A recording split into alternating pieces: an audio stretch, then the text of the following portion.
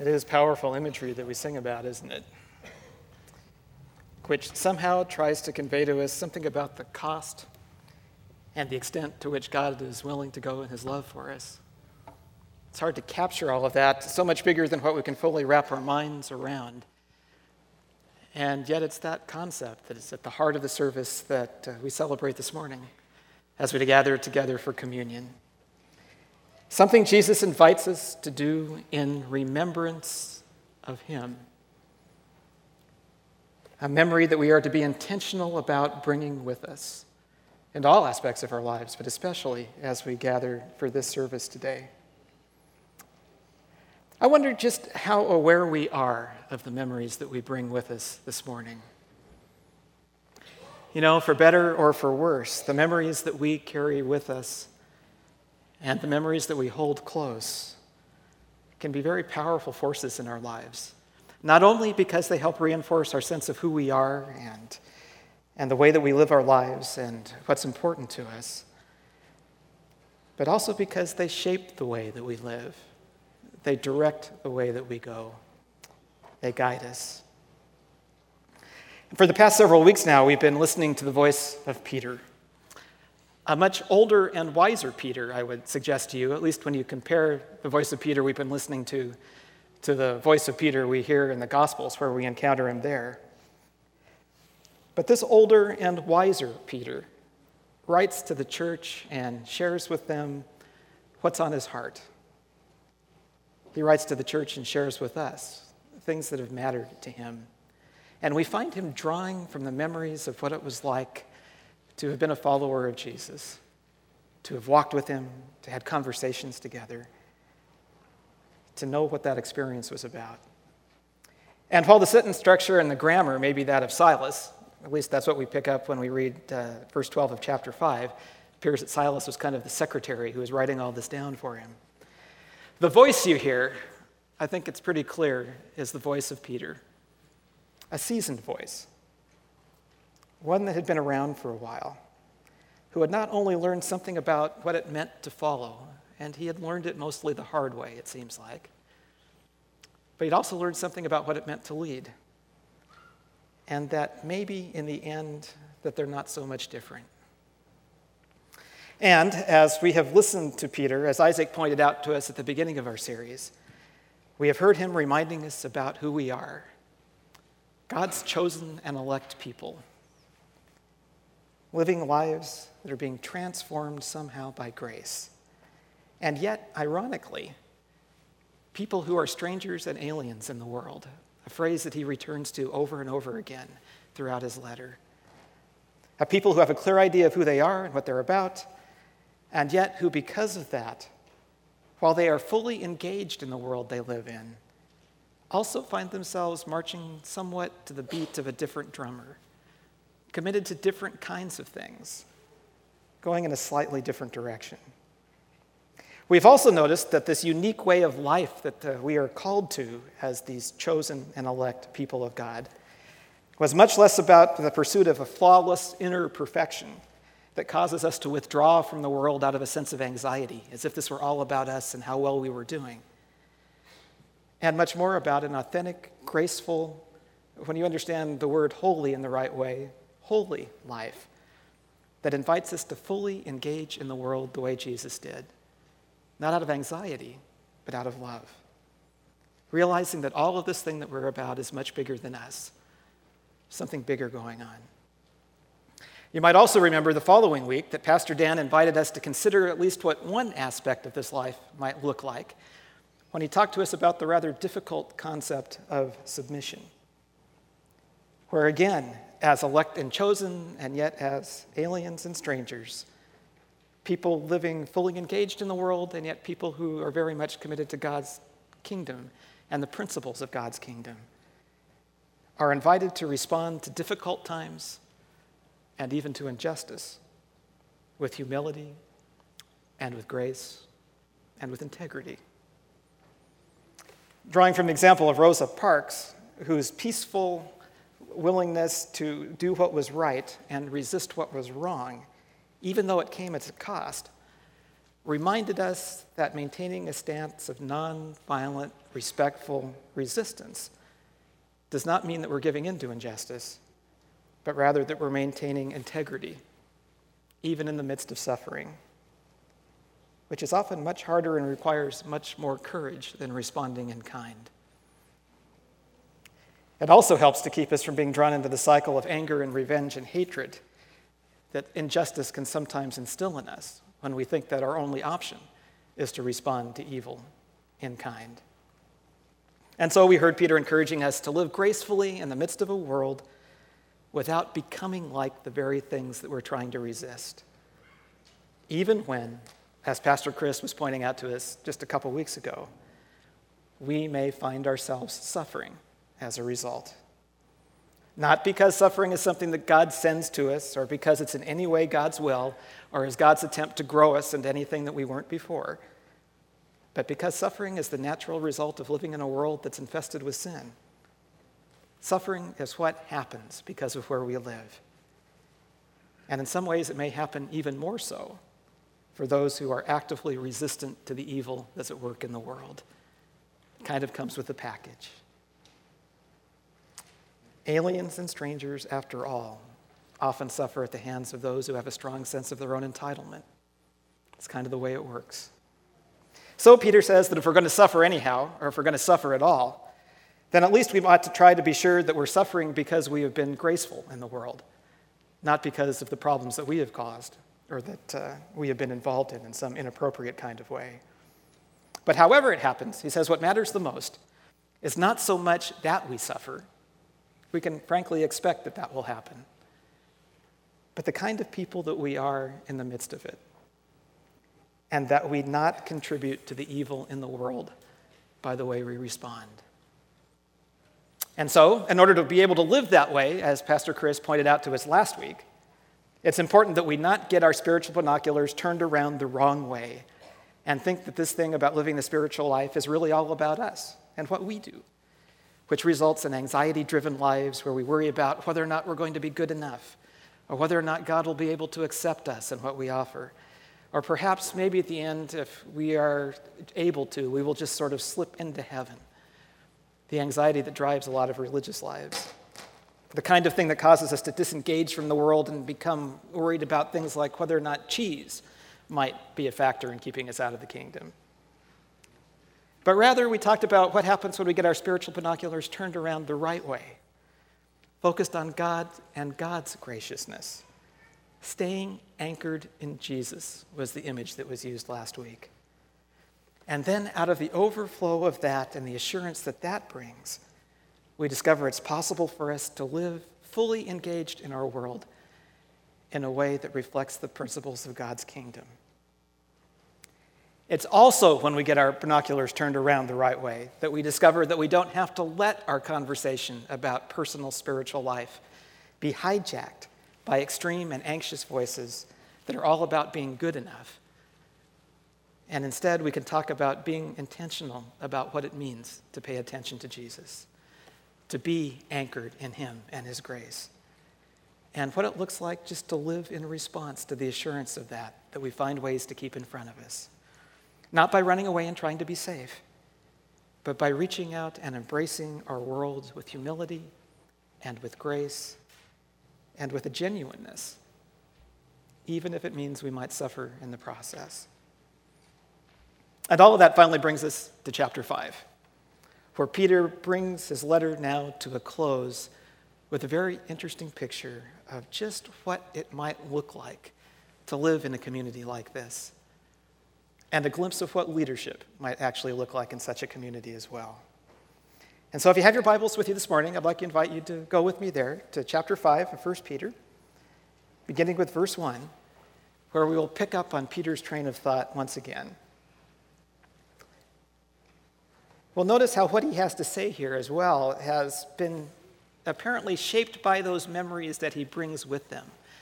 We'll see little hints and pieces of those parts of Peter's life that we know about from the Gospels.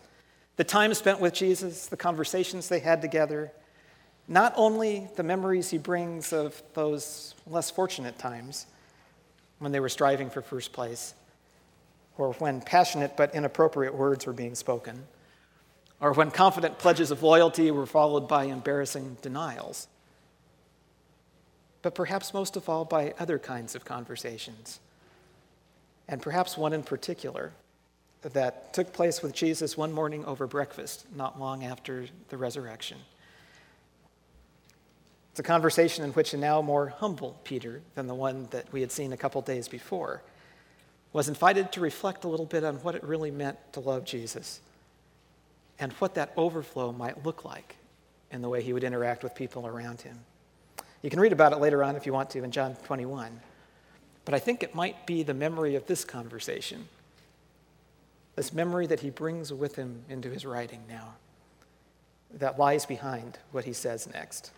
Let's listen to what he says. 1 Peter chapter 5, beginning with verse 1. To the elders among you, I appeal as a fellow elder, a witness of Christ's sufferings, and one who will also share in the glory to be revealed. To the elders among you, he begins. Notice that he's speaking to those people who have been around for a while and who also have a rich reservoir of stories and memories to draw from. These are people who may very well have known Jesus also, but who've been in the way for a while. And here's what he says to them, verse 2. Be shepherds. Be shepherds of God's flock that is under your care, serving as overseers, not because you must. It's not about duty or obligation or arm twisting, but because you are willing, something that comes out of the overflow, as God wants it to be, as God wants you to be.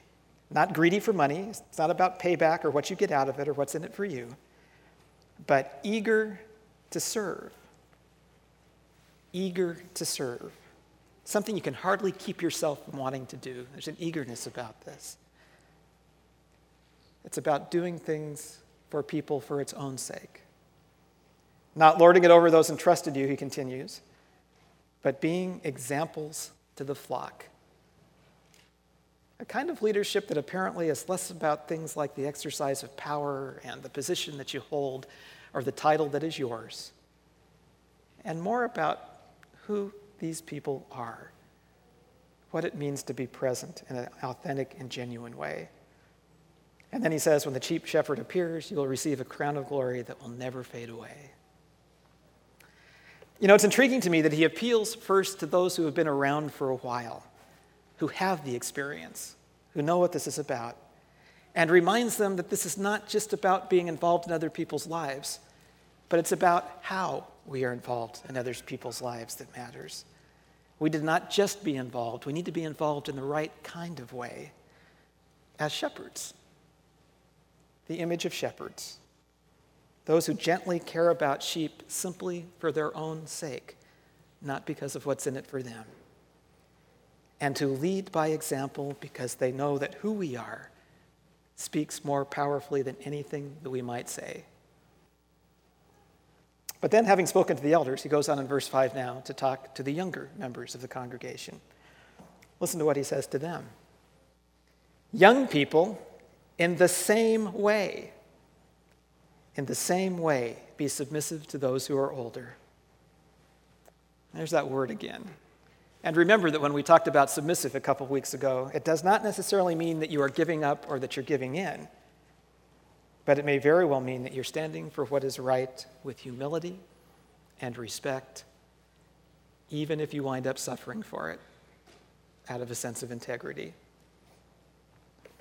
I think it's also worth noticing here that as Peter is addressing these young people, he seems to simply assume as a given that these are indeed people who are involved in the life of the church, that are helping to shape the community. It doesn't seem strange at all to Peter that young people would have that kind of a role to play. It's kind of interesting that our General Conference president has been modeling this for us recently as well, the last months, maybe even years. I'm not sure how long these conversations have been going on. But we find him traveling around at various places, taking time to carefully listen to the voice of the young people in the church, listening to insights, tapping into the sense of energy is there, knowing that they can help us understand how to connect with our world in a way that we can actually be heard and understood if we're willing to listen. It's still as vital now as it was when the time Peter was writing. And I think it's great to be a part of a church where leadership understands and recognizes that. But then Peter goes on to remind us that even then, the way we share, how we share what we're talking about, may be even more significant than what it is that we have to say. You know, young people don't know it all, which is why they need to be able to hear from those who've been around longer and have been over the path ahead of them. They have things to learn. By the same token, elders don't know it all either. It's tough sometimes to realize that the world that many of us have grown up in no longer exists. It's not the same anymore. And if we're going to understand that, we need to be able to listen and reflect and pay attention to what young people are telling us. And it sounds odd to even say that because I usually think of myself as young people. But, you know, I guess it probably goes both ways. My kids would probably disagree with me.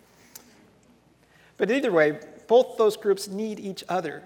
It seems to be implied in what Peter is saying. And he continues speaking to both of them together now as he goes on in his letter. Look at the second half of verse 5.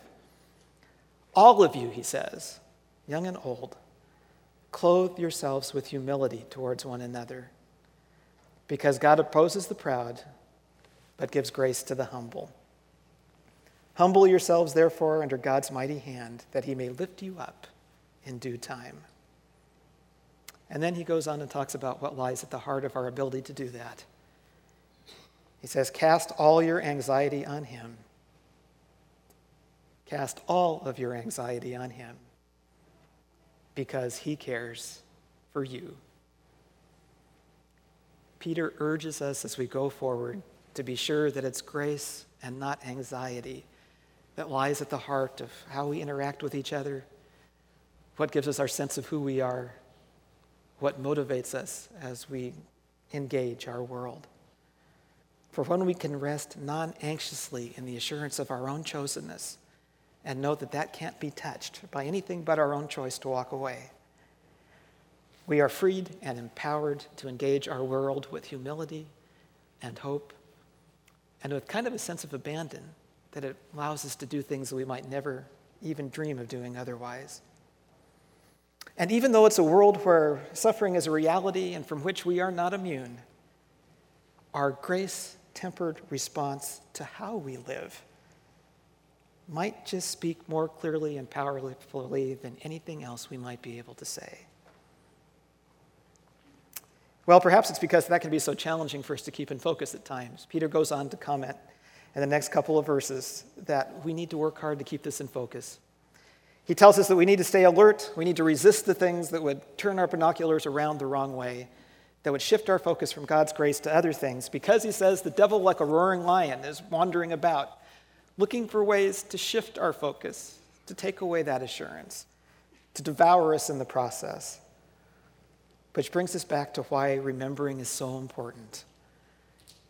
He says we need to remember so that we can stand firm in the assurance of God's grace. Speaking out of the reservoir of his own memories, Peter urges us to remember that it is who we are in Jesus that matters, and out of that to live our lives as if we really believed that was true. And perhaps one of the most rich and compelling ways that we are invited to keep all that in focus is through what Jesus himself invites us to remember.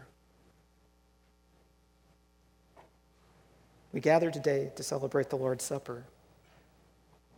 And as we do that and hold those emblems in our hands and think about the bread and the wine, we think about a broken body and spilled blood. We glimpse a truly amazing picture of just what extent God is willing to go to in order for us to have that sense of assurance.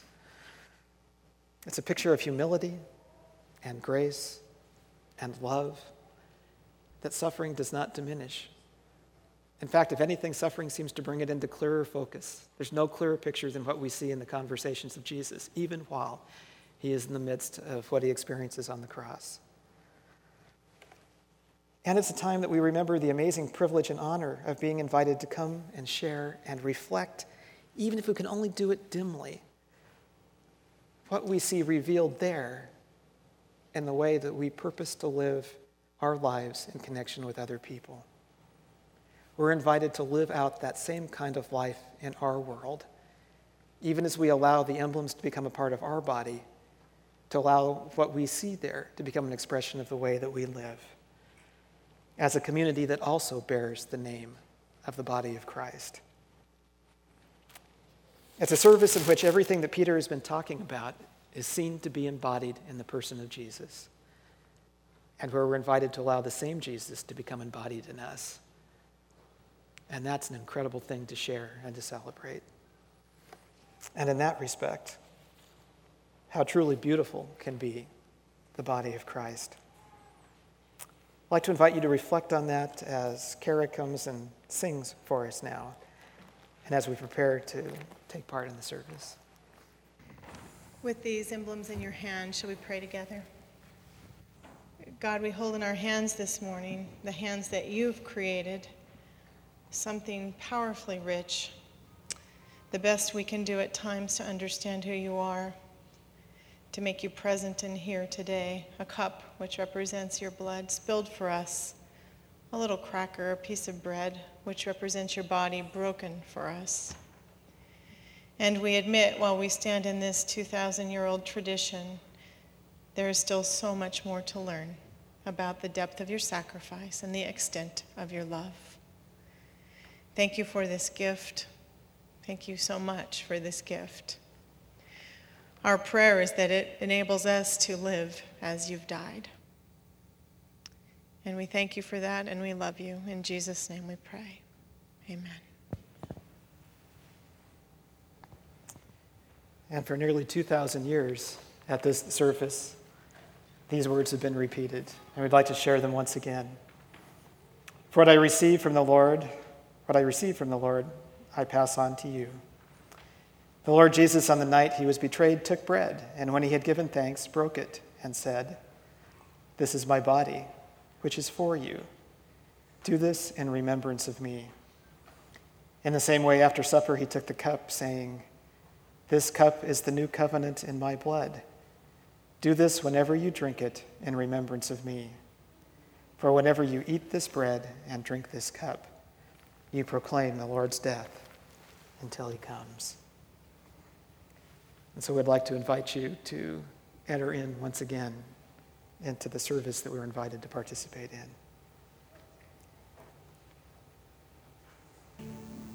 It seems fitting to allow Peter to close us with his own prayer. "And the God of all grace, who called you to his eternal glory in Christ, after you have suffered a little while, will himself restore you and make you strong, firm, and steadfast. To him be the power forever and ever. Amen."